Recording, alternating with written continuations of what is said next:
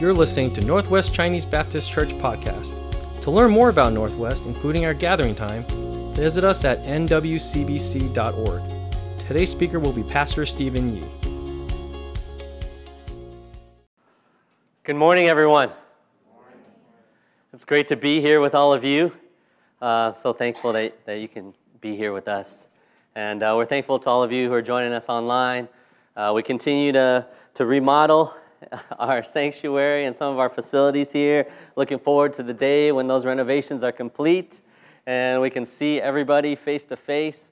But again, what a blessing it is to be together this morning. And so before we get into our sermon, our message today, I want to ask you to join me in a word of prayer. Heavenly Father God, we praise you. You are the Creator.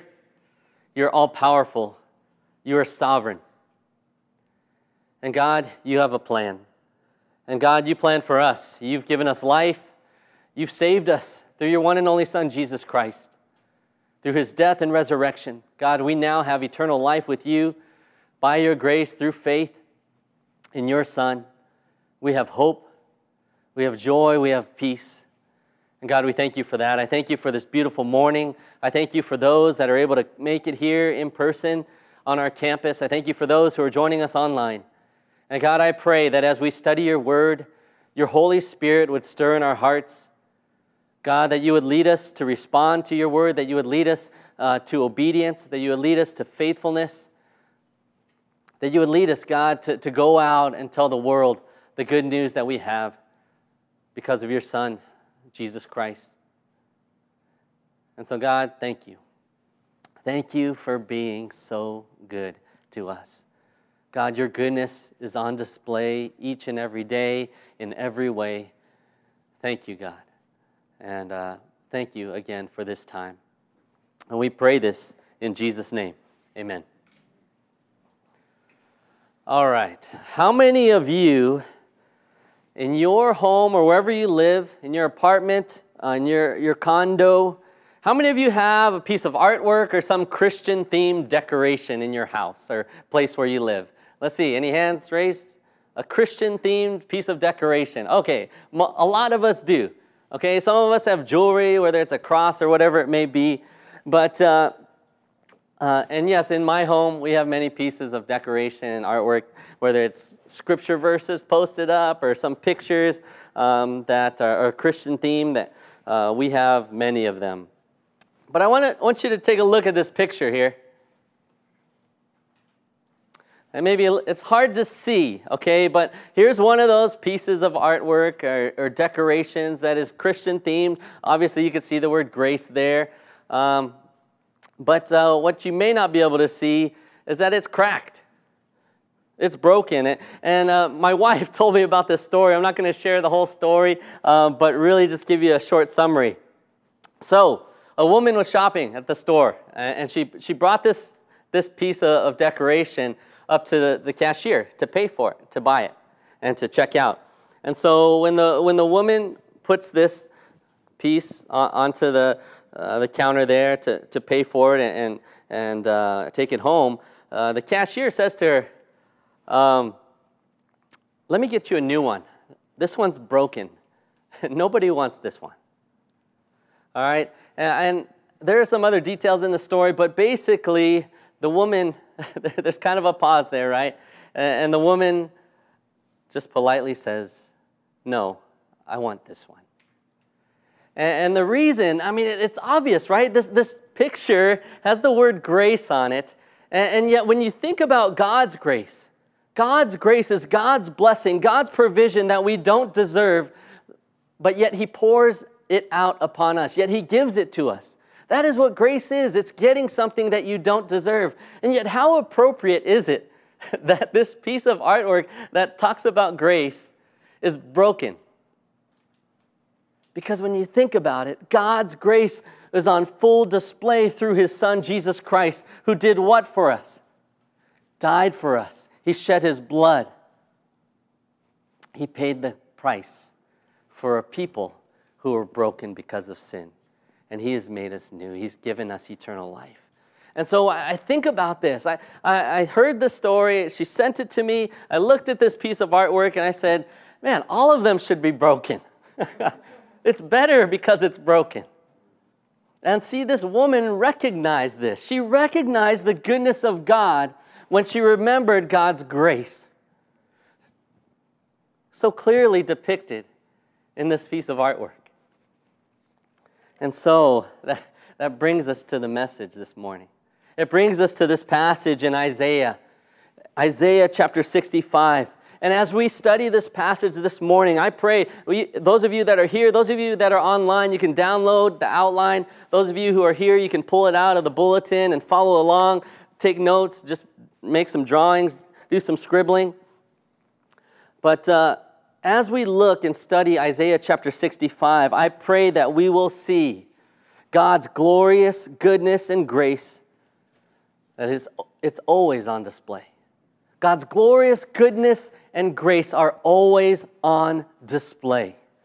And we're going to see that as we study Isaiah chapter 65. So if you have your Bibles, you can open it up to Isaiah 65. We're not going to read the whole thing before we study it, but we'll study it segment by segment, starting with verse 1. And see, the first point, the first encouragement, the first proof of God's goodness that we see here in Isaiah chapter 65 is this: God wants you even when you don't want Him. God wants you even when you don't want Him. And see, we see this because we think back. We've been studying the book of Isaiah for many, many weeks. And we see that in the book of Isaiah, Isaiah is the prophet. Isaiah is a messenger from God, giving the people of Israel a message. And really the message is, God loves you and God is good. He is gracious and merciful. You guys have turned away from Him and have rebelled, and yet God is calling you to repent, to turn back to Him and trust Him once again, to make Him your Lord. And you see that all throughout the book of Isaiah. And so here in chapter 65, we continue to see the sin of God's chosen people, and yet God's mercy, His grace, and His goodness on full display. And so right here in verse number 1, look at what it says. I revealed myself to those who did not ask for me. I was found by those who did not seek me. To a nation that did not call on my name, I said, here I am. Here am I. Here am I. Here am I. God wants you even when you do not want Him. You see, when you look at verse 1, just this one verse, God shows us His amazing grace. See, God took the initiative. God took the initiative to reveal Himself and draw from the Gentiles a yearning to seek Him and find Him. And you think about God revealing Himself, right? First, He revealed Himself to the nation of Israel, right? His very own beloved and chosen people. And yet what did they do? They rejected Him. And because of that rejection, the good news and God Himself was made available to who? Gentiles, meaning those who are not Jewish. That means you and me. Unless we have a Jewish friend, brother and sister here, we're all Gentiles. And see, here's the thing about God. If God did not allow Himself to be found and sought after, then we would never be able to seek Him, and we would never be able to find Him. How many of you this morning, how many of you listening today, hearing my voice, how many of you can say that you want God? How many of you this morning, or those of you sitting here today, how many of you know that God wants you today? But here's the stark reality. The reality is that most people don't want God. Right? We know that. We look at the percentages. We look at the statistics. Most of our world today, they do not acknowledge Jesus Christ as Lord. That's the reality of our time. People do not want God. And do you know why?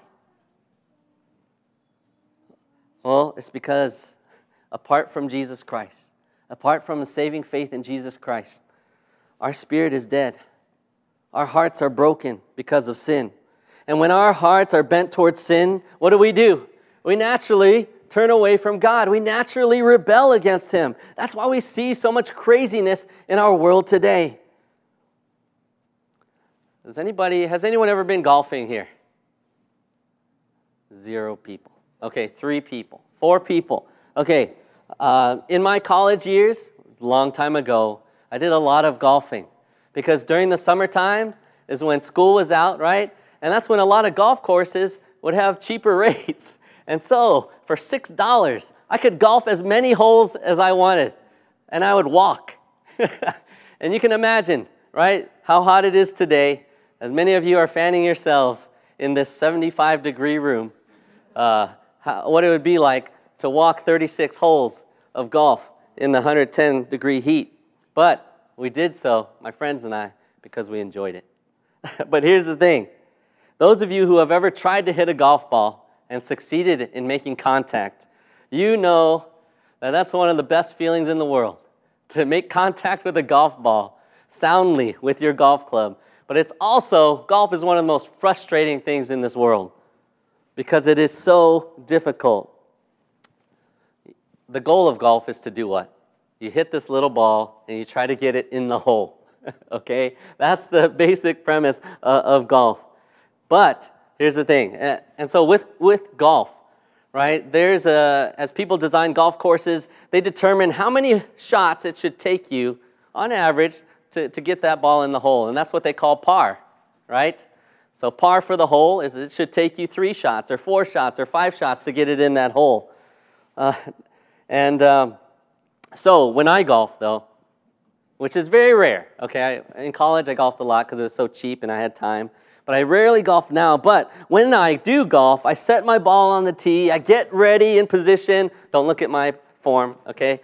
I wind up, I swing the golf club like a baseball bat, but I make contact. The ball launches into the air. It goes far because I swung so hard. But here's the problem. It doesn't go where I want it to. When I hit the golf ball, it goes this way, it goes that way. I want it to go straight towards the hole, but it goes over there and it goes over there. I'm horrible at golf. I miss the target every single time. Well, unless you give me about 100 shots, then I can get it there eventually. But here's the thing. When I think about my golf game, I think about sin. I think about how as sinners we all miss the mark, and how apart from God we will always miss the mark. And see, this is like the nation of Israel. The nation of Israel has chosen to rebel against God. They've chosen to worship false idols, false gods. They're missing the mark day after day, moment after moment. And yet here God is. And what does He say? He says, I revealed myself to a people that weren't even looking for me to begin with. That's because you, my chosen people, have stopped looking for me. And here I am. Here am I. Here am I. I'm standing here waiting for you to come back to me. You see, sin means that we've missed the mark completely. And see, when we're apart from God, pride, apathy, and rebellion are pretty much par for the life that we live. When we're rejecting God and we're putting everything else above Him. This was the sin. This was the heart of the nation of Israel. This is the heart that Isaiah is addressing here in chapter 65. The people that God loves want nothing to do with Him. So some of you here this morning, some of you listening online, you might feel like God wants nothing to do with you. You might feel like you've sinned too much. You might feel like you're nothing special because of all your faults and all your failures. You might even feel today like God doesn't care about you. Maybe you feel like God even hates you. You might feel like God's mad at you or that He's ignoring you. But I want you to know those are all lies. Look at this passage. Look at the Word of God. Do you see His heart in just this one verse? He says, I am right here waiting for you. Here am I, says the God of all creation. the author and perfecter of your faith. God says, here am I. You see, Israel was worshiping made-up gods. They didn't want anything to do with the one and only true living God. And yet when we read this passage in just this one verse, we see that God is so good. He's standing there and he says, I love you. I've sent my son, the Savior, to die on the cross to pay the penalty for your sin. And God calls us. He said, if you just come to me and trust me as your Lord, he says, I will forgive you. I will save you. I welcome you with open arms. And see, friends, brothers and sisters in Christ, never forget that God wants you. God wants you. But the question for us is, that we need to answer is, do you want God? It's not a question if God wants you. He does. He planned for you to be with Him, to know Him, to trust Him, to follow Him. And yet the question is, do you want God today? See in verse 9, look, I think it reminds me of Romans chapter 10, verses 9 through 10. If you declare with your mouth that Jesus is Lord and believe in your heart that God raised Him from the dead, you will be saved. God wants all of us. You can be forgiven. You can be set free. There is nobody beyond the grace and the salvation of Jesus Christ. There is no sin that is unforgivable. Well, I shouldn't say that. I should say there's one sin. That's if you truly reject God before you leave this earth. And then God, in that case, He will give you what you have chosen. If you don't want Him, then you will be separated from Him for the rest of forever. But God wants all of you. God's desire, His heart is that nobody be unsaved. God is so good. Look with me now at verses 2 through 7. Read with me, just silently, as I read out loud, verses 2 through 7 of Isaiah chapter 65. All day long I have held out my hands to an obstinate people who walk in ways not good, pursuing their own imaginations, a people who continually provoke me to my very face, offering sacrifices in gardens and burning incense on altars of brick, who sit among the graves and spend their nights keeping secret vigil, who eat the flesh of pigs and whose pots hold broth of impure meat, who say, keep away. Don't come near me, for I am too sacred for you. Such people are smoke in my nostrils, a fire that keeps burning all day. See, it stands written before me, I will not keep silent, but will pay back in full. I will pay it back into their laps, both your sins and the sins of your ancestors, says the Lord, because they burned sacrifices on the mountains and defied me on the hills. I will measure into their laps the full payment for their former deeds. So we find here, in this section, another example of the glorious goodness of God. And that's because, and that brings us to our second point. God will always deal with your sin. God will always deal with your sin. We need to understand that sin is serious, and God will always deal with it. Look at the sin of Israel. God says, all day long, I hold out my hands to an obstinate, which means stubborn, prideful, unrepentant people. Because what did they do? We can make a whole laundry list, right? But you see it clearly here in this passage. They followed their own faulty ways. They worshiped false gods. They worshiped in graveyards. They worshiped the dead. They did all of these pagan practices. They disobeyed God's laws. They disobeyed God. And yet on top of that, they took pride in their disobedience. And you saw that as we read that, right? They would even say to other people, whoa, I am more holy than you. Look at what I do. And worshiping these false gods, I am more sacred than you. Get out of my face. They didn't say get out of my face. But you know what I mean. This list of sin, we could keep going on and on. But did you know that our God is good? Did you know that our God is perfectly loving? Did you also know that God is perfectly just? And there is no way that God could be perfectly loving and perfectly just if He just lets sin go all the time, right? If we think about a judge here, all right, in our world today, a judge wouldn't be good if they never upheld the law, right? What would you say about a judge who never upheld the law? They're a horrible judge and shouldn't be a judge in the first place. Well, see, God, not only is He perfectly loving, but He's perfectly just. And He is the perfect judge. And He cannot let sin go. See, there are always consequences for sin, and we've talked about that before. There's always a penalty. There's always a price that has to be paid. And here we see that God had had enough.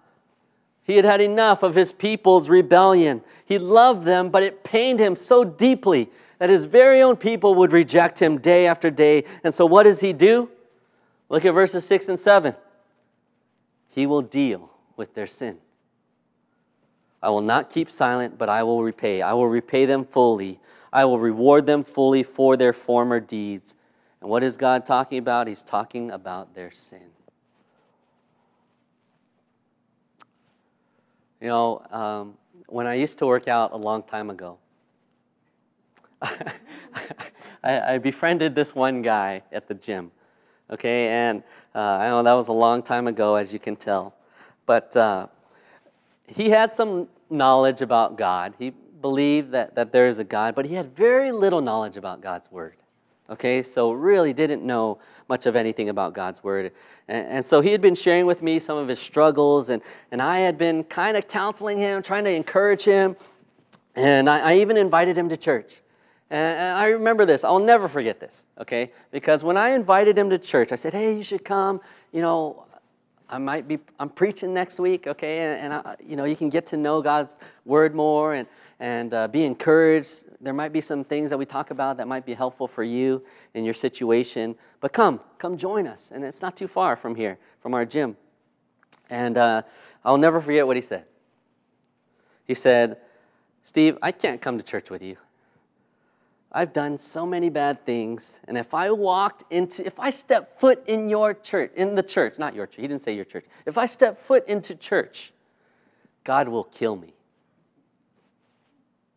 I wanted to kind of laugh just like you guys did. I'm like, what? That's crazy. God's not going to kill you if you step into the church building. Okay? If anything, I did share with him. I got to share with him the gospel. God loves you.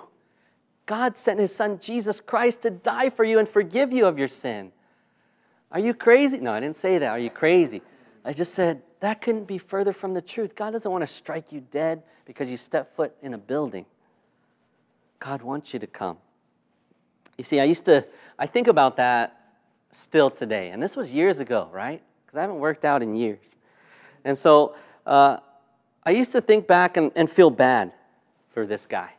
Right? And just think about all the ways that his thinking is messed up and wrong, and how inaccurate of a view that he had about God, that God would strike him down if he stepped foot in this church building. But it wasn't until recently that I realized that God was teaching me something and reminding me of something through this story. And I've shared this story before, but the takeaway was always, no, that's not who God is. Look at who God is. Right? He forgives us. He loves us. He offers us hope. But it wasn't until recently that I looked back at that story and I realized that sometimes I need to take sin more seriously and as seriously as my friend did. Sometimes I'm guilty of taking sin too lightly. Far too often at various times in my life, I've ignored the devastation and the horrificness of sin. And yet I'm reminded by this uneducated guy, uneducated in the sense that in God's Word he's uneducated, this non-Christian who doesn't even trust Jesus Christ or follow Him, I'm reminded by this person about the ultimate penalty for sin. And you know what the ultimate penalty for sin is? Well, if we know when we look at God's Word, we know that the penalty, right, of sin is death. Death. Sin kills. Sin destroys. Sin tears apart. And God is telling His people that He has had enough of their rebellion and He will deal with their sin right now. And when we look at the next section, we'll see God's punishment being given. We'll see the consequences of their sin on full display. And now, When we read God's word, we have to remember everything that we know about God. God had made a covenant with his people, right? He was going to bless them, and they were going to be a blessing to the whole world. And so, really, that blessing, the way that the nation of Israel was going to be a blessing to the whole world, is that Jesus was going to be born. The Savior of the world was going to come and to be with us here on earth and to sacrifice his life as a payment for our sin debt, to redeem us and save us. See, God has a plan, and he's working it out. And see, even through the destruction and the devastation of the consequences that God was going to pour out on them, he would still sustain a small group of his people. But if God always deals with our sin, it's important for us to think about, how does God deal with our sin today? How does God deal with our sin? We see here, when we look at this passage, he allows us to suffer the destruction of our poor choices oftentimes, right? We need to understand that sin always has consequences. Whether we see the consequences immediately, whether we see the consequences down the road, or whether it hurts us directly, or whether it hurts the people around us, sin always has consequences. So one way God deals with our sin is that he allows us to suffer the destruction of our consequences, of our poor choices, of our rebellion against him. Secondly, God deals with our sin by disciplining us. He will teach us. He will allow us to go through the consequences. He will allow us to go through the suffering of our poor choices, but with a purpose, to help us to learn from it and to turn back to him, to repent, to acknowledge our sin, to turn to him, to receive his forgiveness and move forward. And yet, how else does God deal with our sin? We also must know that God deals with our sin by delivering us. And that's when we come to him and we put our trust in his one and only Son, Jesus Christ. If we want to conquer sin, the sin that so easily entangles us and tears us down and rips our relationships apart, if we want to overcome sin, we need to trust and submit to Jesus Christ. He is our only hope. He is the only hope for our world today, because he paid it all. He went to the cross over 2,000 years ago. He died on that cross. He was put in the tomb, and he rose from the dead on the third day. And it's because he is alive that we are alive in him, by grace, through faith. You see, not only do we have eternal life and are we forgiven through faith, by grace through faith in Jesus Christ, but God continues to deal with our broken, sinful bodies and our broken, sinful minds today. Not only does God give us a hope for the future, but he gives us help for today, because we have his Holy Spirit in us, giving us strength, giving us power, giving us all that we need to overcome temptation, to overcome sin, to live a life that is righteous and pure and pleasing to him. We're not alone when we are in Jesus Christ. How amazing is that? Our God is so good. And so, dear friend, I ask you, what about you? How is God dealing with your sin today? How is God dealing with your sin today? And no matter what way he's dealing with your sin, whether it's experiencing the destructiveness of the consequences of sin, whether God is disciplining you right now, this very moment, or whether God desires today to deliver you from the bondage of sin, our response should be the same. Our response should be to acknowledge that sin, to turn from that sin, and turn to God in faith. Trust him, knowing that he is good. When we look at this chapter and we continue and we look at verses 8 through 16, we'll see this third point here. We see that God shows us the difference between blessing and curses. We see that God shows us the difference between blessings and curses. Let me read this section for you in verses 18 through 16. This is what the Lord says. As when juice is still found in a cluster of grapes and people say, don't destroy it, there is still a blessing in it. So will I do in behalf of my servants. I will not destroy them all. I will bring forth descendants from Jacob and from Judah, those who will possess my mountains. My chosen people will inherit them. And there will my servants live. Sharon will become a pasture for flocks, and the valley of Achor, a resting place for herds, for my people who seek me.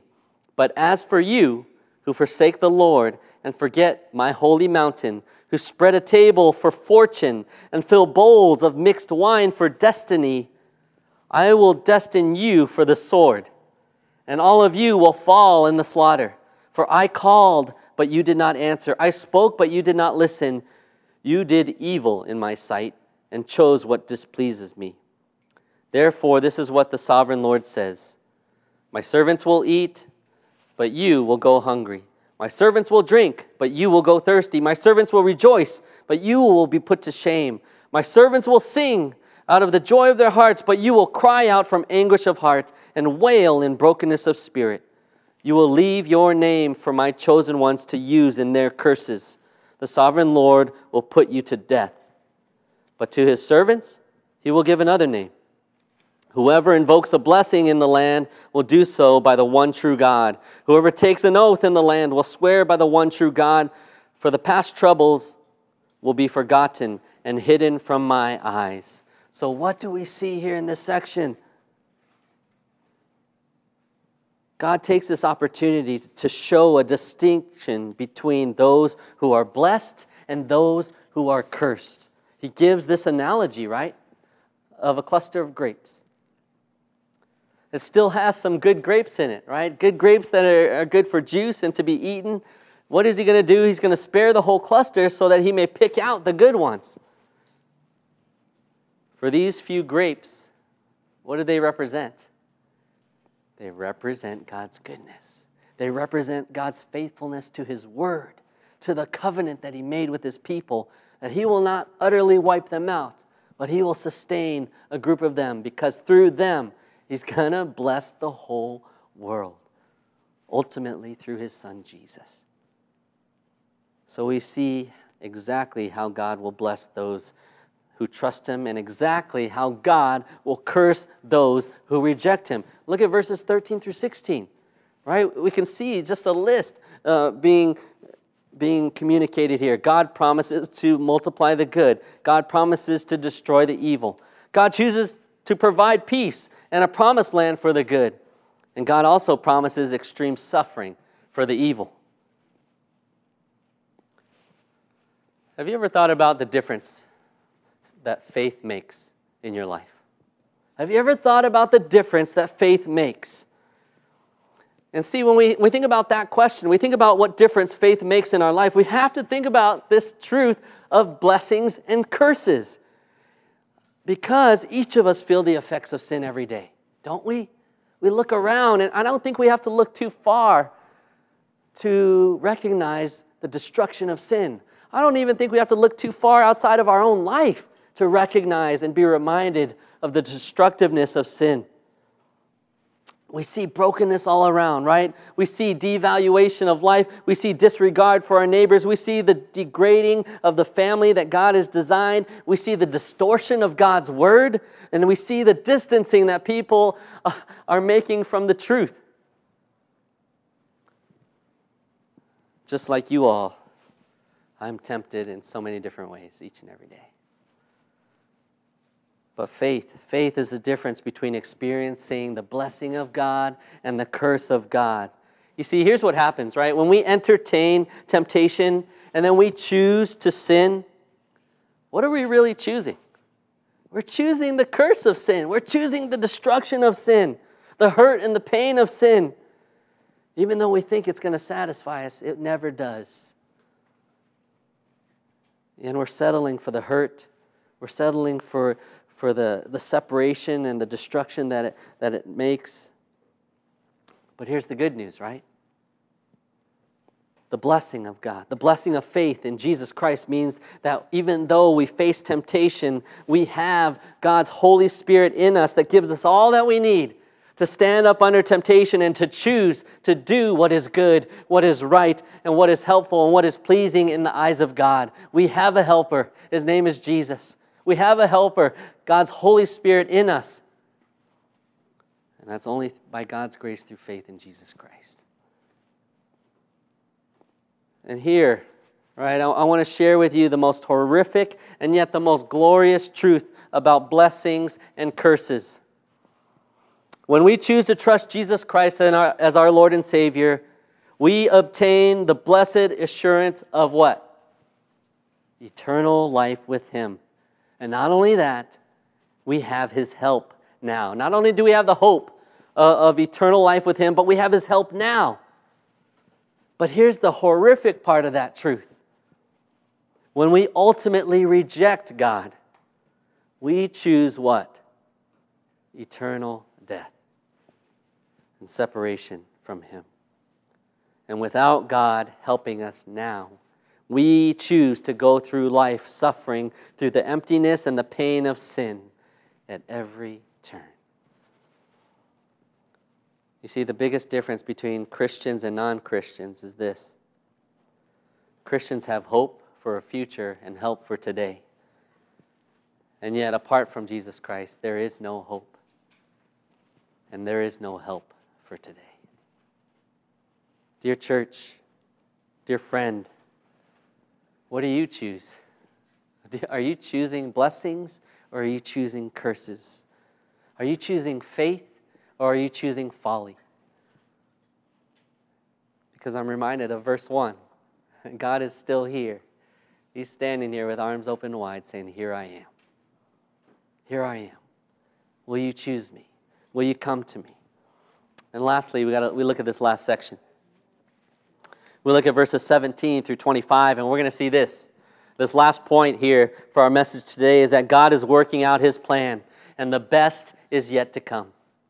God is working out His plan through all of this craziness, through all of this sin, and yet the best is yet to come.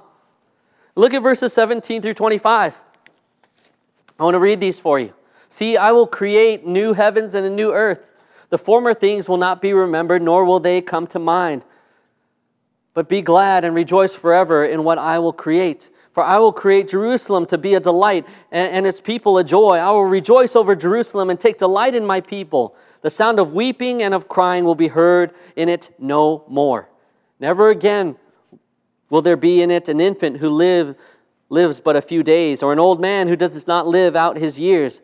The one who dies at 100 will be thought a mere child. The one who fails to reach 100 will be considered accursed. They will build houses and dwell in them. They will plant vineyards and eat their fruit. No longer will they build houses and others live in them, or plant and others eat. For as the days of a tree, so will be the days of my people. My chosen ones will long enjoy the work of their hands. They will not labor in vain, nor will they bear children doomed to misfortune. For they will be a people blessed by the Lord, they and their descendants with them. Before they call, I will answer. While they are still speaking, I will hear. The wolf and the lamb will feed together. The lion will eat straw like an ox, and dust will be the serpent's food. They will neither harm nor destroy on my holy mountain, says the Lord. You see, the best is yet to come.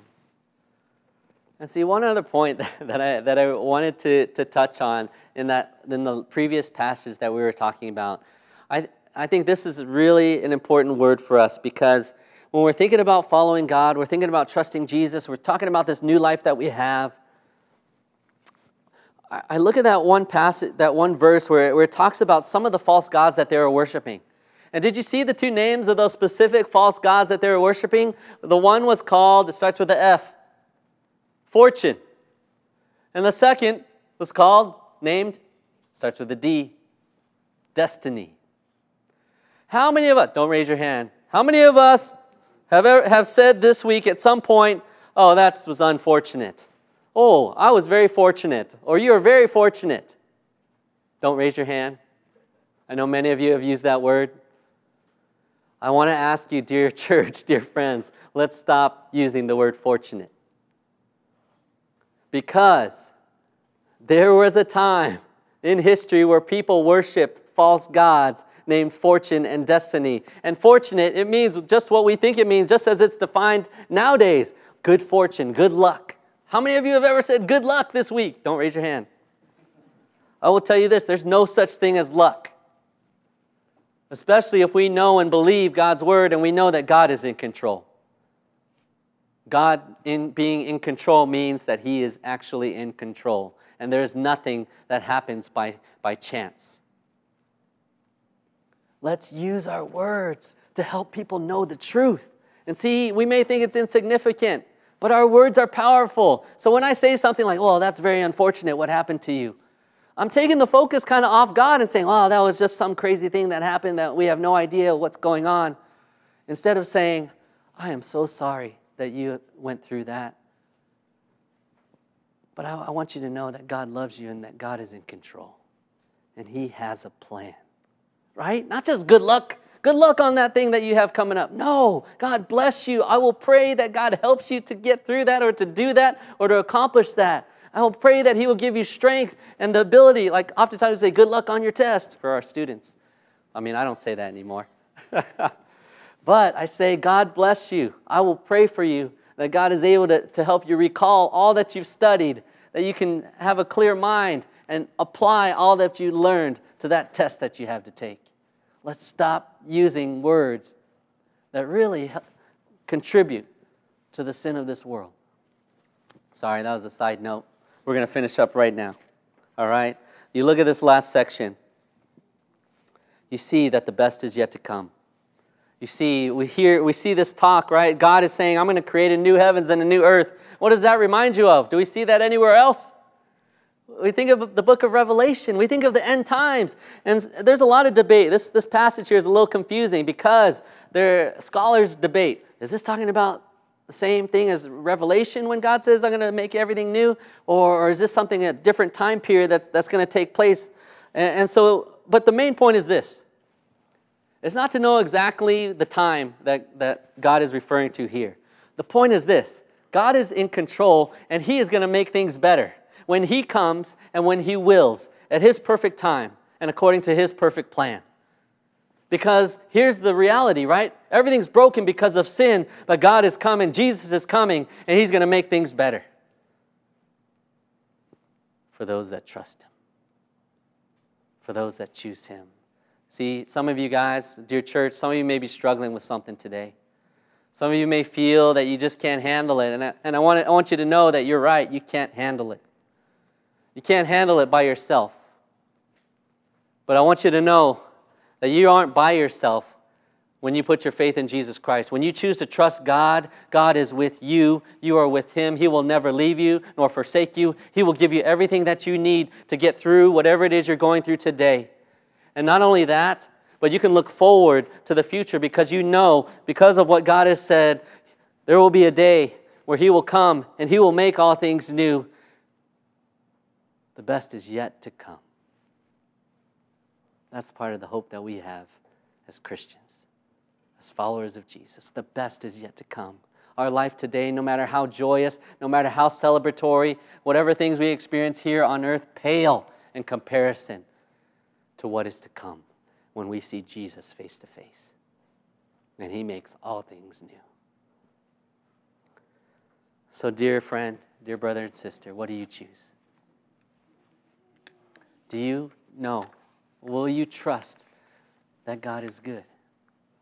Will you trust that He loves you perfectly and that He desires so deeply for you to come to Him today and every day? To trust Him and follow Him all the way to heaven.